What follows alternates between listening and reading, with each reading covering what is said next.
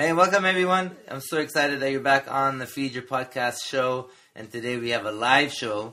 I'm so lucky in these last few months, actually, the last few weeks between the travel and meeting some people and giving you the opportunity of having live rather than phone recorded podcast sessions. But I'm here with Kyle, and Kyle's a local Orange County teacher, and I'm just excited. It's always nice to meet new people. And we had a quick conversation prior to us jamming on this podcast, and I'm excited to have a new friend in the yoga world, especially someone that lives close by. So, without further ado, let's give Kyle a chance to offer a couple of words about himself, and then we're going to jump into it and get more about him. Yeah. Thanks for having me. Happy to be here. Midwest guy living in Orange County, 7 minutes away from you, apparently. So, just trying to leave everyone a little lighter than what I found them. That's very cool. See, he's a Midwesterner, so all of you in the Midwest trying to get to California, that's the reason you're on the podcast. It can happen. And funny, tomorrow I fly to the Midwest for Thanksgiving. I'm here with my son he's not being in America for so long, and he gets to go see his grandmother in Iowa tomorrow. So I'm from South Dakota, some neighboring states. Nice. Are you going back there at all for the holiday season? No, I'm going to do the orphan Thanksgiving out here. I got invited to a couple of friendsgivings. So I think I'll take up those offers. That's not an orphan thing. That's like a community thing. Right. That's like putting yoga on the map in an actual, factual way. Right. So, I mean, you're teaching here in this Orange County region. I like talking with male yoga teachers as just to get an exposure for men to come into the yoga room, but also to put an exposure to subjects that might be more challenging. Sure. And no one wants to touch on them. Right. So I like going right into the meat of the conversation, and then hopefully our listeners stay on for more of the insights that is being shared. But as a male yoga teacher, what are some of the challenges that you may have faced teaching or being in the yoga industry? Definitely the number one thing you hear it from, let's say, men who are not in the yoga world, where they find out you teach yoga and they say, "Oh man, are there chicks everywhere?" And it's like, that's the stigma. I think the biggest challenge is the stigma around, because there's been plenty of examples of male yoga teachers not maybe doing setting the best example. So the biggest challenge is just getting past to be like, hey, this is my job, this is my profession, and yes, it is also my passion. But the outside world looks at yoga as, I think, because of some of the headlines of some of the some prominent yoga figures that maybe fell from grace, that it's got over sexualized, and men are just known for abusing power. So that's a thing that I deal with regularly. That's fantastic. Again, for the listeners who've been listening to the show regularly, they've discovered that they have been a variety of different perspectives from that. I've just a few weeks ago when I spoken to a guy from London, he was saying that he just loves it because suddenly men come to the classes because he's a male teacher, while some teachers have totally communicated what you just said. And for me, yes, I will admit, and my listeners know that part of the reason was because that subject, in my opinion, is a touchy subject with figures and the biggest one is Bikram. Yeah. But now that we're on this, I don't mind exposing the fact that Krishnamacharya's grandson, Kaustubh, he's had various allegations. So here we have a variety of lineages of various profiled teachers. Again, I go from Bikram, who is primarily just around the fitness, the hot world. I'm the only one who teaches yoga. To Kaustubh, who's the grandson of the person, in a sense, who was the father of bringing yoga to the world, whether we want to consider it or not. But if it wasn't for Krishnamacharya, Pattabhi Jois wouldn't have been a figure in our yoga world. Iyengar wouldn't have been a figure in our yoga world. Indra Devi out of South America wouldn't have been into our yoga world. And then his own son, Desikachar, that has also created an influence. So I take these two figures from two different parts, from a fitness, complete, change your body, be healthy, be skinny, and that's all I care about, to a lineage that is about, the growth of yoga, the deepness, that the posture is just a small minute, and both have articulated what you said, that there has been power struggles, sexual issues. I don't think it's just yoga.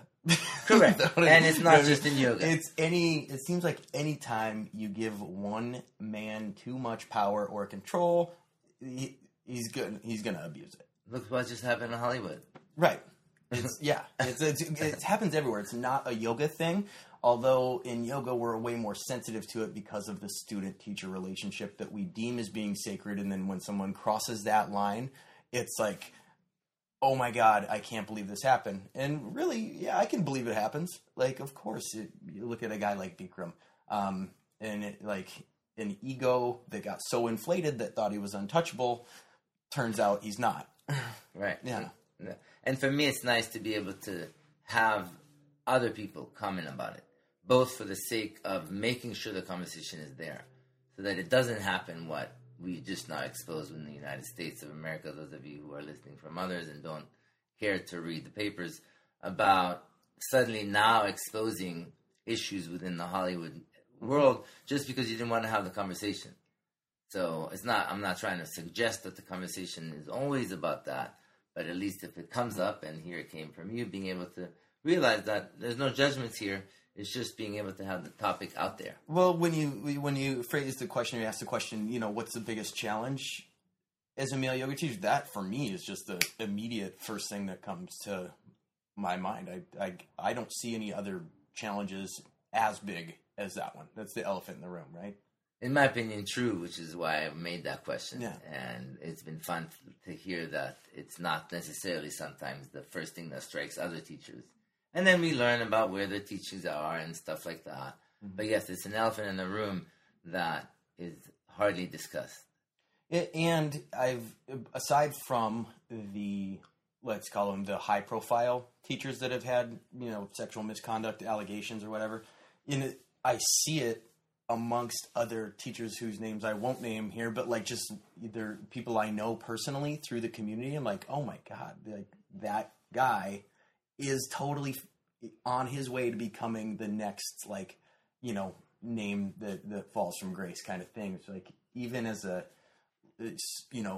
prominent or popular local teacher, I see it happen to men I think it just comes down to like discipline. And, where's your intention? Like, where's your head at? Why are you sleeping with that many students? Why is that? Why? Especially when it's many. I mean, it's one. Yeah. Now, when that word comes out. And should you date your student is a whole other thing. I've heard some good input from other male teachers who I trust and whose opinions I definitely respect. I, for a very long time, was like, just nope, off limits. And then over time, a friend of mine has like, if you've known someone for what was the quote? A year and a day. My buddy David would say, a year and a day. If you've known him for over a year and you have a friendship with him and there's connection, is that wrong? I have a thing where I'm like, I don't necessarily, if we met because of yoga, it's weird for me because I think that you have a different view of me as a teacher rather than Kyle as your friend if we met in some other context, right? Correct. But when you meet someone as a teacher, they have a weird idea that somehow you just, when you leave the studio, you float home and eat granola and meditate for 6 hours. And like, that's not my life. And it's a harsh reality when they get introduced to Kyle, the non-yoga teacher, Kyle who runs a business, Kyle who does all these other things, right? I do try to do everything with a yoga mindset, but it's not all rainbows and unicorns. And so when you meet a student who's like interested, they think that's what they have a lot of times, at least in the initial phase till they get to know you. No, and I value and I really want to tell you how appreciative I am of that depth of honesty by saying that, yes, when the student first meets us in a yoga classroom, they have this idea. Brought to mind just the fact that I was invited to help a friend and be part of basically a whale watching trip down in La Paz, Mexico. And here was my opportunity to be like, wow, you're kidding me? You're inviting me. Thank you very much. I'm honored. Hey, I'll make some money. Hey, thanks for the bonus. Mm-hmm. My flight's covered, and I get to go, and I get to teach yoga in the morning, and yin yoga in the evening. We'll be on the beach. Every day we'll go see and hunt and look for whales. Mm-hmm. Thank you very much. Where do I sign up? And I'll help promote. Fantastic. We go. We get there, we spend 6 days on the beach, beautiful, see tons of whales. Not gonna lie, awesome experience. On the bus back from the beach to the town, 4 hours. At some point, the conversation goes around tequila. And then I'm like, well, ladies, I could probably drink you under the table. And suddenly, in a group of 50-year-olds, and at the time I was 28, and suddenly the conversation goes on, you drink? And I was like, what was your idea of me? It's like, you're a yoga teacher. I'm in Mexico. Well, one, I'm in Mexico. It's like, and doesn't mean that I'm not an alcoholic, and no offense to any of that. Right. And anyone who's dealing with that and surviving, that's highly respectable. But the idea that people have an image of us just because they have a perspective of what yoga is or what a yoga teacher is, and then to see the reaction when that is shattered, and let alone when they were proven wrong. He's very when inevitably all the human elements of you come out. It's like the archetype has been built because yoga does have this such ancient history and the folklore of yoga and all the stories, and anyone who teaches yoga is sort of, I think, put on this pedestal of oh, you're a holy person, you're a yoga teacher. No, I'm a human, and I also have a lot of problems too. Right. I deal with all kinds of stuff. So to circle back, as it pertains, I think once their belief system is sort of broken, or the identity that a student created for you gets shattered, that's why I don't date students. It's because we have to know each other for a very long time before it. Yeah, and that's beautiful. And that's what I was saying, the honesty on that level, both on recognizing that people put us in a category, and then you standing true to yourself by recognizing that, no, I'm not going in that direction. Mm-hmm. Especially if you're going to be in an environment that stays and you get to see people regularly. Unlike my environment that I don't see people regularly. Mm-hmm. And technically, if I met you in a yoga workshop, I know that exists there. And then if I were to see you somewhere else and we develop a friendship based on other qualities, I would prefer to meet someone outside of that context of a classroom setting. And, if it's like, oh, we've actually known each other for a while and you know me as Kyle, the person who teaches yoga, not Kyle, the yoga teacher, that's a much different. Very different. Yeah. So that kind of answered the question on how you deal with these challenges. I just don't put that energy there. Right. Because it all comes down to the, where's your head at? What's your intention? The guys that go around and, Let me ask you, do you, because I'm hearing a sense, there's a huge difference, and I think that for the listeners, I believe that it does exist, meaning that male teachers in the classroom, as they're teaching, are putting up this vibration and creating a situation of wanting this attention, compared to, you were in my class, I've seen you in my class, I'm a yoga teacher, and then suddenly we're out on Friday night and I'm at the club and I see you. And a very different, as much as there's still that dynamic, you still think of me as a certain human being, you have that image of me, but a different context, wouldn't you say, between the interaction and the way the male-female relationship is broken in the yoga room? True. So if you're inside the yoga room, when I show up, I don't want to say it's just straight business, because I'm there to have fun, empower people, and give a lot of compassion and love and kindness and all the things. And sometimes that line can get blurred. Where's the love coming from? And the guys out there who probably don't have the best intention, you can sense it. It's a vibration. It's right. Sexuality has a tone, and it's a different tone than when you come into class. I'm like, hey, thanks for coming. I love how dedicated you are. Practice, big hug, and it's very just a friendship vibe. If you want to put it out there, you can put that vibe out there, right? And everyone knows what I'm talking about. It's not the same way that you would approach or greet someone or hug them or shake their hand when there's that underlying, sexual energy that some guys try to put out. So when I get in the yoga room, I just get real clear. I'm like, hey, I'm here to teach some yoga. We're going to have a whole lot of fun doing it. We're going to challenge our bodies physically, but I just don't have the other part. That's beautiful. Yeah. That's beautiful. And again, for us, and that's the fun thing about this question, it leads in a variety of different directions. And the listeners who've been listening to various podcasts can attest to that every person has a different take on what's going on in that world. Mm-hmm. So let's jump a little bit and figure out when you started practice. Oh, yeah. And how did you find yoga? October 2010. First class, so 7 years ago, which seems like a long time, but on the grander scale of things, not really. You know, I've talked to experienced practitioners who have been doing it for 20, 30 years. So I consider myself kind of a yoga toddler, not a baby. Like, I know my way around a yoga mat, but I'm still learning. So 7 years ago, it was, my best friend had encouraged me. He's a big-time yoga dude. He's been doing yoga a long time. And he's like, you got to get on your yoga mat. You go to the gym, you lift weights, you do all these things. And I was very much kind of cocky about it. Okay. I was like, oh, of course I'll go to. Yeah, this is going to be so easy. Love like, it. It's just stretching. Right. Oh, and there's going to be girls there. Awesome. Right. I went in with that mentality, and it was very quickly. Was it free for you? The guy gave me the class for free. Yeah, I got a free week, and I was like, yeah, I don't even. This is a hot yoga class. It was warm. It was like 85. Okay. It wasn't hot, but.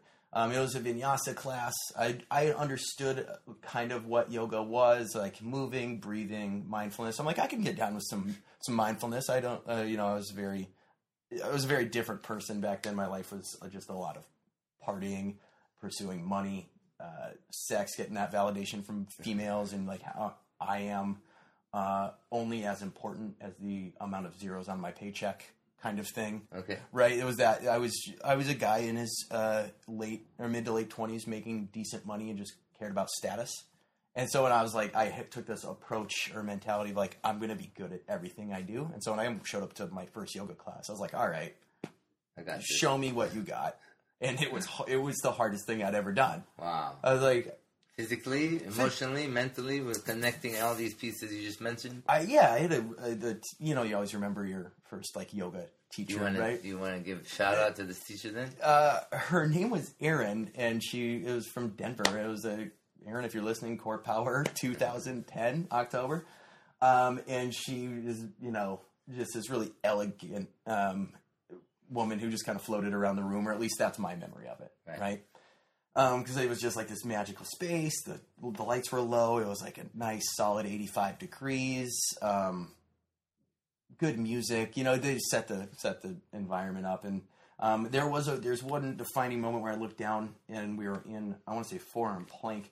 And I looked down, and my arm was just covered in sweat. And I was like, I've never had that much sweat on me, because normally you work out of like a gym environment, right? They don't heat the room. So it was, I wasn't like just doused in my own sweat. And then we went into, she said Shavasana, and I look around, I was like, everyone's just laying down? Like, what is this? So I was like, all right, I guess I'll lay down too. And that's when I kind of just sank in. I was like, all systems are brought on, like brain, body, breath, like muscles. I was like, there's got this big like tingly moment as like everything just kind of connected. And that was my first yoga class. I walked out and said I'd like to sign up for membership. And they're like, well, you finish your free week. I was like, no, I'll just sign up for membership now. That's beautiful. Yeah, and then every day. Like, and then was working at a studio as a cleaner like 6 months after that. And like a year after that, did teacher training. And that was my path into... That's awesome. No, I'm glad. Yes, my next question would have been what inspired you to start teaching. And I think we'll take that and see if you want to share. Mine was just really, I was at the studio, every, once a week I was cleaning the studio, wiping up sweat and cleaning the mirrors. And then in exchange for that, you spend enough time at a yoga studio, you start talking to a lot of yoga teachers and people who practice a bunch. And the long story short was back at that time, teacher training was half price for anyone who worked there. And I was like, okay. So, again, I had no idea what was going to happen, the impact it was going to have on my life. I was like, half price? I'm a sucker for a deal. Let's go. So I did it. No, that was my first TT way back in the day, but yeah. And so when would you say, did you start teaching right away? Did you find that, I mean, obviously there was an interest to the yoga you're practicing.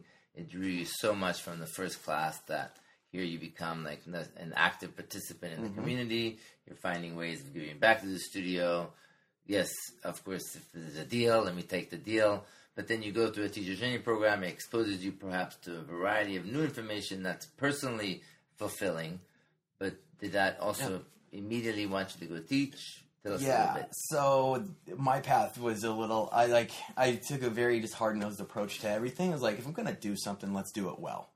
And so during teacher training, which was the early part of 2012, we graduated in, I want to say April of 2012. I had made up my mind. I was working for a software company at the time. I was did sales in the startup world. And I was like, I'm going to build a yoga website. And this was before teacher training ended. And then I turned 30 that year. And on my 30th birthday, it was July 23rd, I was in Mexico. And I said, all right, you have like 90 days to make up your mind to do this thing. And by September, I walked into my CEO's office. I was putting everything together in the background, like hired a little firm to help build my site. And I walked into my CEO's office and I was like, I love you and I'm leaving. I have to go. And he asked what I was doing. I said, I'm going to start a video yoga site. And he was like, you're insane. And I was like, oh, yeah, I know. But I got to do this. I just turned 30. If I don't start my own business now, it may never happen. So my first teaching was on camera. Interesting. So I would record my yoga classes. And then I finally got a job at a studio in Denver and then started teaching live classes. My first live class, I go into audition at like 5 o'clock. I do a 10-minute audition to a brand new studio that opened in Denver. Much love to the River, if you guys are listening. The River at 1212 Delaware.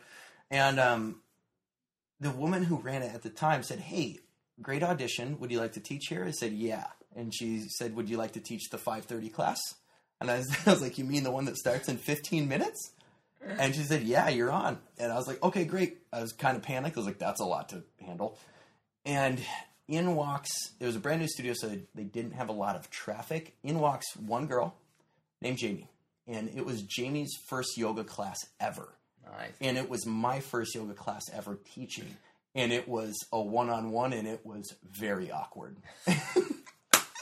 I was expecting 5 to 10 people. I've been at, maybe 30, whatever, but it was just a one-on-one with a total stranger. She's never taken a class, and I've never taught a class. That is a fantastic story. That's beautiful. What's the name of the website that you started off then teaching? So you teach how many classes? Let's give them the website, and then tell me how many classes did you think you taught online before you had the personal one-on-one? Yeah. The site is Reflection, but it's spelled REFLEXION, like Flex Reflection Yoga. And I had taught, I had probably 10 or 12 videos uploaded, and then I had some friends that would record for me and try to build this little mini business. And so I didn't have a ton of teaching under my belt. What I found was that I really enjoyed the videos are great. I love doing video. I still have video projects that I work on for different kinds of trainings, but there's no substitute for being with people, being in a room, getting hands on bodies, helping people get upside down, helping people become more attuned to what's actually happening in their body, helping them feel something. There's a magic that happens in the room. I love online videos, and I think it's a way to reach a lot of people. And my favorite thing to do is to be inside a room with people. I agree with you. Yeah. I mean, I do online, where I have things that are online, but travel because I want to be around people. The experience to be with people has its own meaning in terms of my feeling as a yoga teacher, that a yoga teaching aspect is my yoga practice in a sense. True. I think the two blend well together. So I travel as well to do workshops and stuff. You're in the room with them. You create that connection. And also when you leave, if you have videos or whatever, then they can feel like they're still practicing with you until the next time you come around. Exactly. Yeah. So what would you say your practice consists of? Do you have a practice that follows a certain style, or like Zen meditation or Ashtanga, or do you have something different? Will you tell us a little bit? My practice has morphed and evolved from a very dancey, flowy vinyasa, like everyday power vinyasa, into I spend a lot of time on my hands. Okay. I have a gymnastics background. I started training with some circus people out here. Before yoga? No, actually after. I started doing gymnastics as an adult. Okay. Which there was a facility in Denver that had that, and I ended up working there. And so my practice is one of a blend of things. So I get to my mat, 3 to 5 times a week. I'm at the gym doing my actual handstand and hand balance training, and then I will go work with like my chiropractor, not to like repair injury or anything, but I have a really smart sports chiro that works with me on opening up my body in other ways. So as much as I love yoga, I also believe that like weight training is important. I believe that skill training for me, hand balancing is my skill I like to work on. And I like to do a lot of things physically. I do believe you can put yoga to anything. I have a video out on YouTube where I talk about when I watch power lifters. Like, that's yoga. Yeah. They're breathing, they're moving, they have a focus of lifting just an incredible amount of weight, right? And so I'm doing, I guess, what I'd call less asana. I'm still, on my mat quite a bit, but less asana than I used to, and just trying to put yoga on other things. Well, that sounds to me that it's the same aspect that I hope to impart on my students and then also my readers and such, that yoga has nothing to do with this idea that the mat is yoga, but rather yoga is an approach to life. And then suddenly everything that we do that creates the environment of choosing to be in the moment becomes yoga. To remind listeners about Patanjali Sutras, where yoga begins in the now, yoga is stopping or at least slowing down the overly turning aspects of our mind to then have an experience of who we really are. My favorite place to do yoga is on the 405. Like that's a good practice right there. When a traffic jam, do your yoga there, right? Exactly. Like you want something so bad, you want to be out of traffic, you want to get to where you're going, but there's literally nowhere to go in that traffic jam, right? That's the one of the best places to practice, or a good traffic is just a really good teacher. It is. It's a really good teacher. It shows you it's like where you're going, and I'll use even another example of traffic, where the average person can wake up in the morning and it's their day off, and they'll get in their car, and some people end up at work before they realize, wait, I was going to the mall on the other side of town. That sense of habitual falling into that we're not even noticing, and yoga is pulling us out of the habits and choosing to be conscious. Yeah, it is. I'm glad you used that word, because it's a choice. Everything is choiceful, right? You're choosing to be angry in traffic. You're choosing to be annoyed at your significant other. You're choosing all these things. I think that was one of my biggest learnings in this constant evolution, or the practice, is that life doesn't really happen to you. You allow things to happen around you, right? But you're in total control. And you have to balance that with, like, you're in total control of your thoughts, words, and actions. Everything else, if you try to control that stuff on the other, people, places, things, that's going to be a real hard practice. Trying to control everyone else. But as long as you're getting to the mindset of like, oh, I'm actually in control of my emotions, and life doesn't happen to me. I'm just, I'm in the driver's seat. That's life happens around me, and I have a control of where I am with life. I choose to react in certain ways or not react in certain ways. I can choose to see the sunrise. I can choose not to see the sunrise. Yeah. So, but would you say that you're a full-time yoga teacher? I've heard you now sharing that there is a variety of interests that are within your playing field at the moment. Share with us how you see your financial ways right now. I would say yes, I'm a full-time yoga teacher, not in the sense of that I teach 20 classes a week, though. I teach like 5.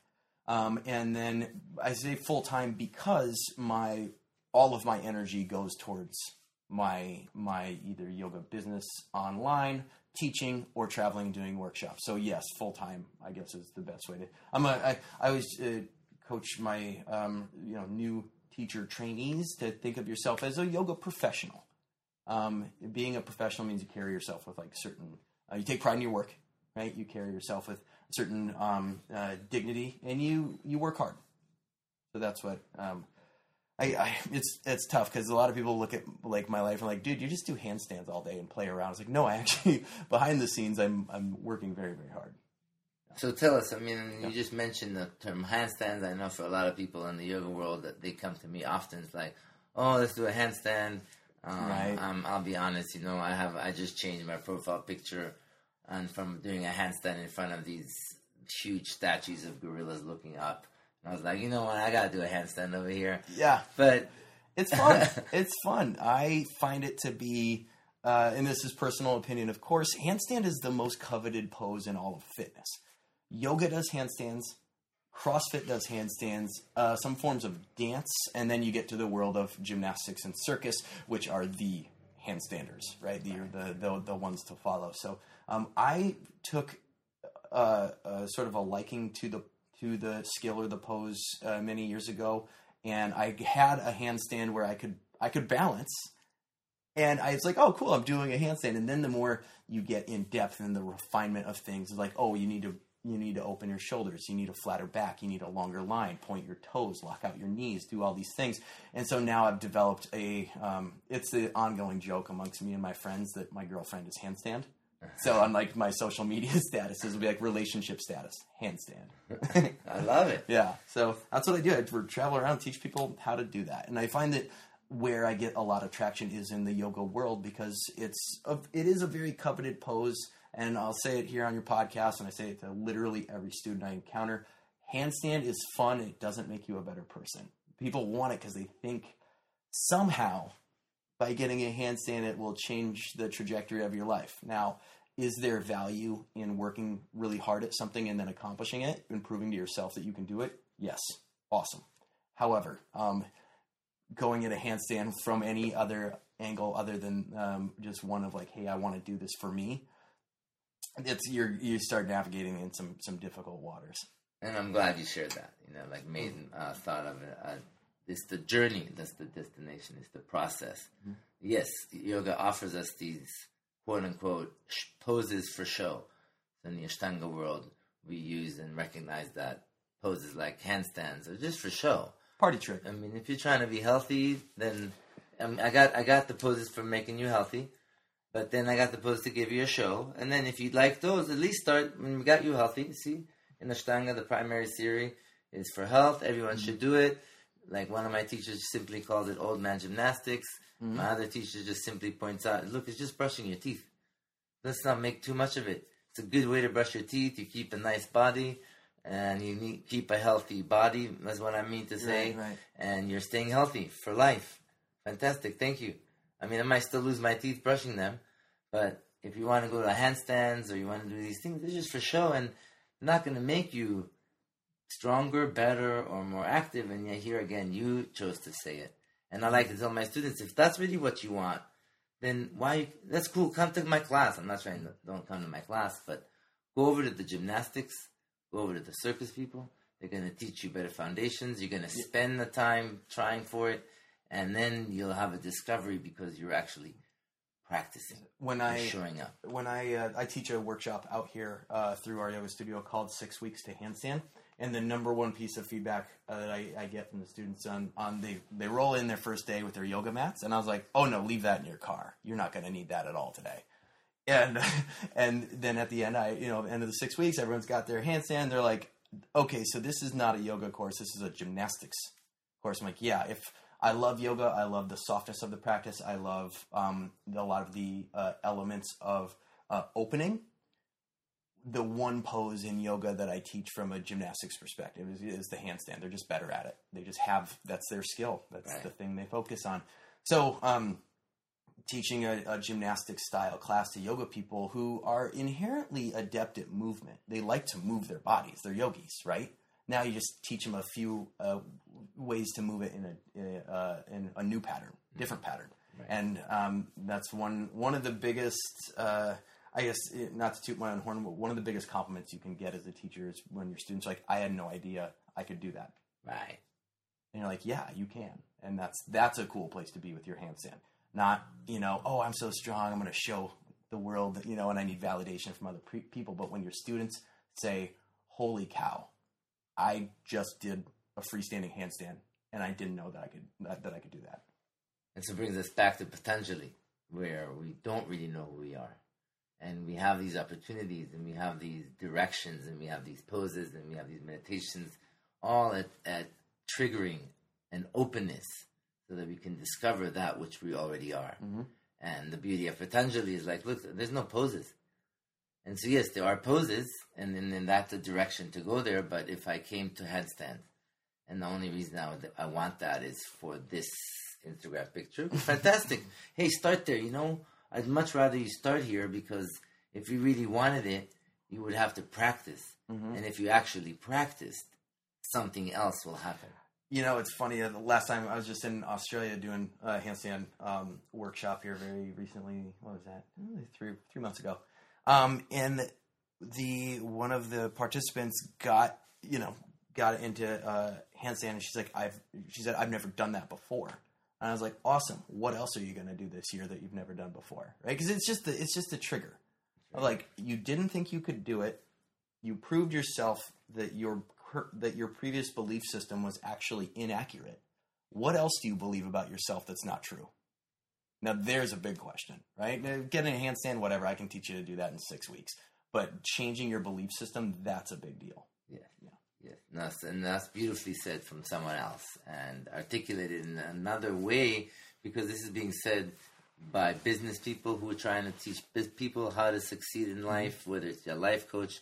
Now suddenly the word yoga spans in a completely different meaning on so many subjects that people are paying attention to, wanting to, when they talk about trying to discover and improve themselves. Yeah, and it's like, think about it like this. Fitness, whether it comes in the form of yoga or CrossFit or gymnastics or circus or whatever, will change your body. Like, I can change your physical form from either losing weight or running faster or doing a handstand. You can change your body, and the bigger thing doesn't happen with the muscles.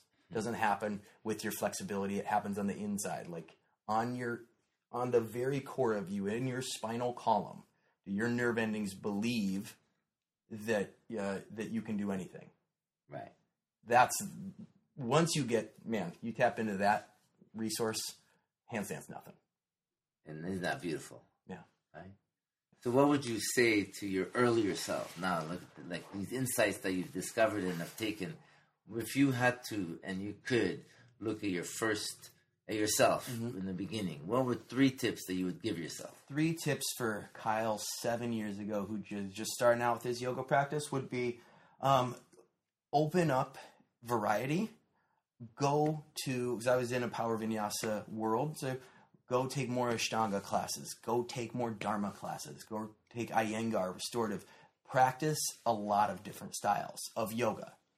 And then also start eating. I eat pretty clean now. I try to do like mostly ketogenic, healthy fats.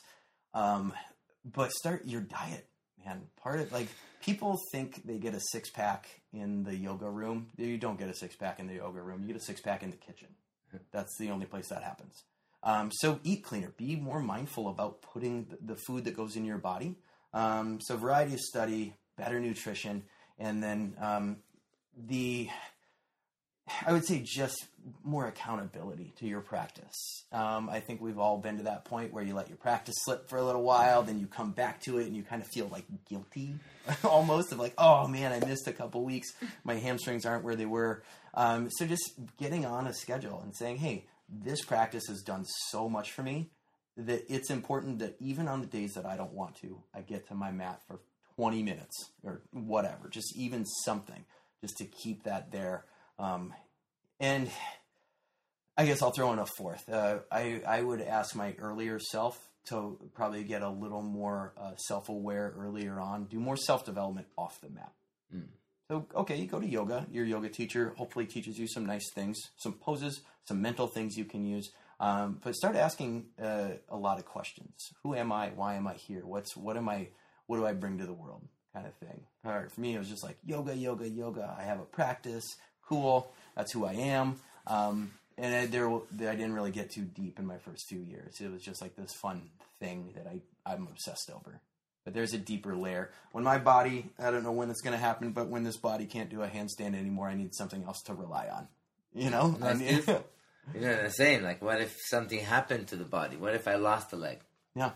Would I now lose the whole sense of identity because I can't do the poses? Mm-hmm. You know, that's wonderful tips for the listeners. Yeah. Even for me, I loved hearing them. Made me also remember a younger being honest on, I was sick and I didn't care. It took me 40 years to get healthy. So here he starts at 16 and it's not until he's 46 that now suddenly he begins to realize that all this time spent by trying to make his body as functional and as healthy as now gave him an understanding of the magic behind it. What would you say is your way of suggesting to your earlier self to be asking these questions, just in terms of asking them, or would there be some breathing or things like that? There's a couple. There's a couple of books that I rely on. You ever have those books that you read like at least once a year? Yes. Like, they're just that good. Like The Little Prince. Yeah, there's one that I'm on called "You Are the Placebo" by Dr. Joe Dispenza, which is just phenomenal account of just how powerful the human mind is over the body. People that believe themselves sick or believe themselves well. I would, to go back to my earlier self, I would feed more knowledge. Go take more courses. Dive into your mind. Your mind controls everything, or said another way, the body will always catch up to the mind. So if your mind has the belief system of I can or cannot do this, the body says, okay, I guess that's what we are. That's who I am. Right. So I would do more, like I said, more self-development work on my own belief systems, my actual brain, creating new neural pathways, new patterns in my brain earlier on. It's like my current obsession now because I realize that's the keys to the kingdom. Your nervous system owns everything. Yep. It's pretty powerful when you come to terms with that subject matter. I spent so long stretching my muscles, and now like my hamstring it's a good hamstring, nice open hamstrings. And had I been smart, or had I known what I know now, I would have spent just as much time exercising my brain. So that's an awesome tip for the listeners, because again, here coming from an honest place of what you just said, where if I had known what I know now. This one little single tip. Like, I feel fortunate that I come into yoga from Patanjali, where it's like, look, the tip is this. That's who you are. Now, yes, eventually you learn that there's another tip in terms of this successfulness of behavioral patterns of the body, which is what you mentioned, tapping into the nervous system, and then tapping into the energetic system, which I remember... All the things that we can't measure yet, I'm really excited about, right? Right. So a long time ago, they didn't have an electroencephalograph. They couldn't measure brain waves, right? And then someone figured out how to measure it, and then they said, oh my God, wait a second. This is everything. We haven't even tapped into 1% of what I believe is the measurable energy out there. For example, you and I having a conversation, there's energy fields between our two physical bodies that are communicating beyond our words right now. We just don't have the instruments to measure it yet. And pretty soon we're going to. And then we're going to unlock what I hope will be the superhuman way of communicating. And just also, in my opinion, the possibility of calmness, practice, yoga that's different than fitness, is that yoga at least tries to take the physicalness, since we're talking about physical practice, to develop the sensitivity of this relationship that you just mentioned exists beyond just these two bodies sitting. That there's a realm of energetic exchange that happens. And one of the things I love about Yin Yoga is Dr. Motoyama researching that, look, it's measurable. This life energy is measurable, and it works in your deep connective tissue, which is your ligaments and your bones, and where your nervous system truly runs through. I may be proven wrong on the statistic, but I read it somewhere. It's something I mentioned in yoga classes a lot. That the most different you can be than anyone else. So take the person who is genetically the most different from you. Age, gender, race, nationality, eye color, hair color, height, weight, the furthest away from you. You are still genetically 97 or 98% the same. So the most different you can be from anyone is almost identical. which is a weird concept, right? So the fact that, the same stuff that makes up your body also makes up my body, right? And there's magic that happens. And to bring it back to yoga, that's why, like I mentioned before we turned on the podcast, I keep group classes here in Orange County because I love what happens when human beings get together. The capacity of realizing that we come and we say that word, I'm surprised that we lack the real meaning of it, or people have. I mean, it's great that it's a colloquial word nowadays, but the word namaste means there's only one of us. Mm-hmm. It's within already that dimension. It's like you don't have to do anything. That aspect of yourself is still there, and there is part of us that's the same. Well, you think of like all of the bad stuff in the world is people trying to be like, I'm different than you. War, racism, sexism, prejudice, all the bad things are like, oh, we're not the same. Right? And it gives birth to competition, and it gives birth to scarcity. Like, ooh, there's not enough pie to go around, so I'm going to take all the pie for me, and you don't get any. Rather than the other side, which is where the very yoga side comes in, is like, oh, no, we're all the same. We're all one. We're not different at all. Like, and by the way, there's also enough pie. Right. Like, you get some, I get some. It's great. But would you say, like my experience, that even this pie-ness and challenges and competition seems to exist in the yoga world? And I don't want to be the one who just tries to be judgmental there. But do you see challenges that students and teachers face in the yoga world based on this element that we're still human beings? We're not yet all fully enlightened to feel this. Yeah, when there's a large pool of yoga teachers out there. If there were just one yoga teacher and some guy sat on a throne and he was like the one yoga teacher ever, and everyone would just go to that teacher. But now there's businesses and people that invest money in yoga. And it's because of that this attitude of like, oh, don't do their yoga, do my yoga. My yoga's better than their yoga. So does that exist? Absolutely. And this is coming from a guy who owns 2 yoga businesses. So I get it. I believe there's enough to go around. If you look at the trends in the increasing popularity of yoga, the percentage increase year over year, and people think, oh, there's, I can't open a studio. There's already too much competition. There's not. There's new students signing up for yoga right now. We are becoming more awake as a country, as a society, practicing more mindfulness, whether it's yoga or meditation or whatever. People are starting to get interested in this stuff. So I personally like to think of the yoga scene and setting as we're all here. Let's all play nice in the sandbox. I love it. Yeah. And that's the magic, in, to use your words, that yoga is just the sandbox for adults. And if you had a studio, and I bought the space next door and opened up a rival studio, that's kind of, an extreme example of competition. But that's impolite too, and that's impolite. It's very non-yogic. So I don't know whether it's online or 2 studios in the same county or whatever. I do believe that there's a lot of people getting interested in yoga, but then again, I always try to see things from an abundance standpoint rather than a scarcity standpoint. Because again, back to belief systems. Mindset. Do I believe there's enough to go around? Yes, and thus the universe shows me that. Do I believe yoga is scarce and that there's students should buy my product versus this other product? If I believe that, then that's how I would view the world, and I don't want to view the world like that. And I'm glad the listeners get a chance to hear that, so that they themselves can check in and see what mindset you have. And why not allow yourself to realize that, look around you. There's so much around you. Yeah. Why not live from that place? The thing I say this a lot, and I mention it whenever I have a friend out here in Orange County that is maybe not appreciating everything they could. Because I come from a really small town in South Dakota. I lived in Denver for many years. Now I live in Orange County. And I always say, you wake up in a place where most people come to vacation. People take vacations to come out here, and this is where you live. So you get to wake up in paradise. And that is usually a good start to a day. That is awesome. Yeah. That's beautiful.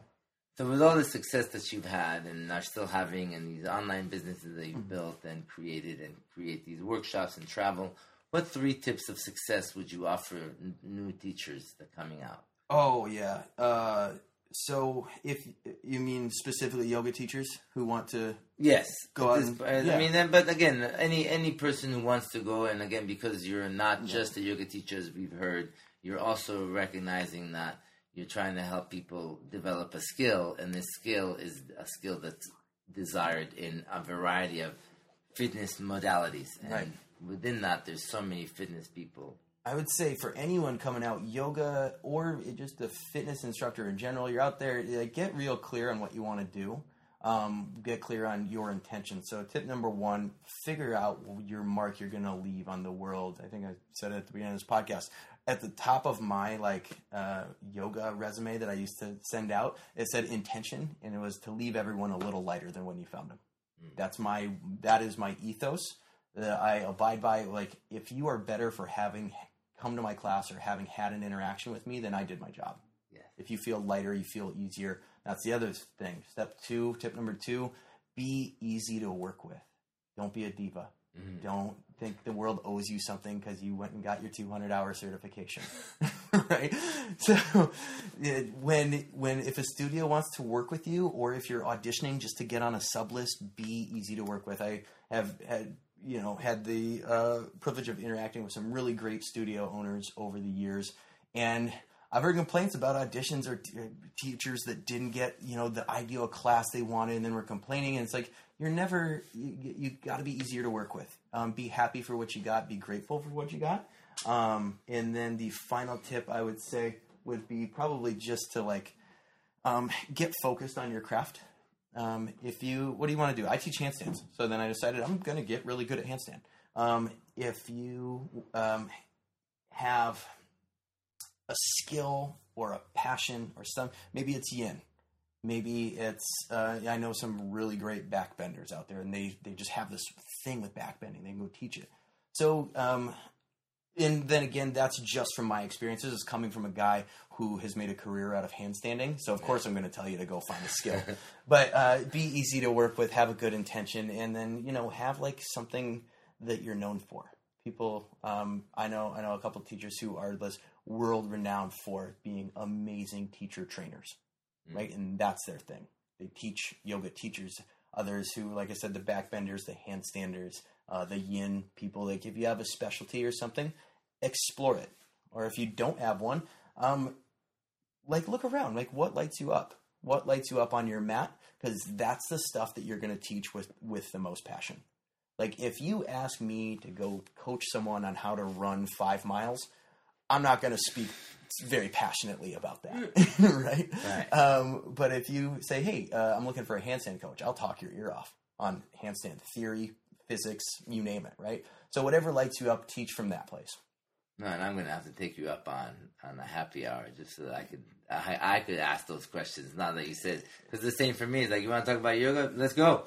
I mean, from here till you don't want me to talk anymore and you don't have any more questions, I'll be more than happy to share what I love in that subject. Yeah. And it reminded me of allowing the listeners to remember the words by Rumi. Let the beauty you love be what you do. Yeah. Make it. I didn't think it was possible, and then now I'm starting to see that it is with, my handstand business I have, but the online videos plus out here, the live version is okay, you can do what you love for a living. I used to think you had to do a job 40 or 50 hours a week, and that would fund your hobby. It's okay, do what you're passionate about, and make that your job, or figure out a way to make that happen. And the universe will support you if you do that. Belief systems, man. And that's the power. I mean, I really love the ability for our listeners to really hear on that it is a belief system. It is the idea of recognizing that the law of attraction has a manner of supporting you. And yoga, if it inspires you, and from your first class, as the fact that you left that class being just so touched by that and just really dived right in there, compared to sometimes where people is oh yeah, take yoga. I mean, sometimes I see people and it's well, I'd love, let's talk in 20 years. I mean, I'm fortunate that some of my teachers are 40, 50 years in the practice. And in some level, I started a practice only because, in terms of asana practice, physical practice, was the brushing the teeth idea. That when I'm 80, I'll be able to move my body well. And if you want to, here's a science, here's a system that can get you there. Mm-hmm. You know, I love that you have a product for handstand and that you have understood that a skill can then support me in terms of my job, paying rent and the like. That also, as a yoga teacher, makes me help them go deeper through the skill that I'm giving them. Yeah, it's, you know, I know it's cliche or said a lot, like yoga's a mirror. Handstand's also a mirror. And so is traffic. And so is the way you make your bed in the morning. And how you do anything is how you do everything, right? It's just sometimes you got to bump up against the harder things. Like, let's use handstand. Got to get over some fear. You got to be vulnerable to not be great at it right away. You have to be willing to ask for help. Now, these are skills for handstanding, but they're also just skills for life, right? Life skills. Yeah, so it'll push you, much as your yoga practice does. Any good yoga teacher knows how to push a student a little bit to get a little more out of them. Same with just any coach in general. But the practice of yoga when I stepped onto my mat 7 years ago has forever changed the trajectory of my life. And then I'm gonna point the credit on the fact that the way that you just spoke about it, if you feel that a lot of other yoga teachers come from this angle of trying to make the student realize that the skills that I'm giving you are actually life skills hidden in this daily practice that I hope you come with me. If you feel that that's common, then I will allow you to have that feeling. For me, hearing you say that, and the fact that you are the one who was presenting and now making me conscious that in your classes, that is the direction. I don't find that common. And so for that, I feel super blessed that I got a chance to meet you and have this podcast. Just for that little tip on the fact that yoga, especially the way it has touched you and the way you share it with others, is in that recognition that by doing and focusing on something and making me, the teacher, help you to go beyond that focus that you think that you have, is yoga. Yeah, that's I gotta get the pose. And then when the yoga happens, when it's like, oh, the pose doesn't matter. Right. Handstand doesn't matter. Right. It's fun and empowering, but when I leave the gym or when I leave the yoga mat, am I a compassionate person? Am I kind? Do I listen? Am I a good friend? Am I a good boyfriend, a father, mother, whatever you are? Like there's some yoga there. Be good at that yoga. Yeah, and that's beautiful because in my opinion, that's the one thing that I believe does get lost in the overwhelming world of yoga teacher trainings at the moment. Yeah, going to turn out celebrity teachers. Yeah.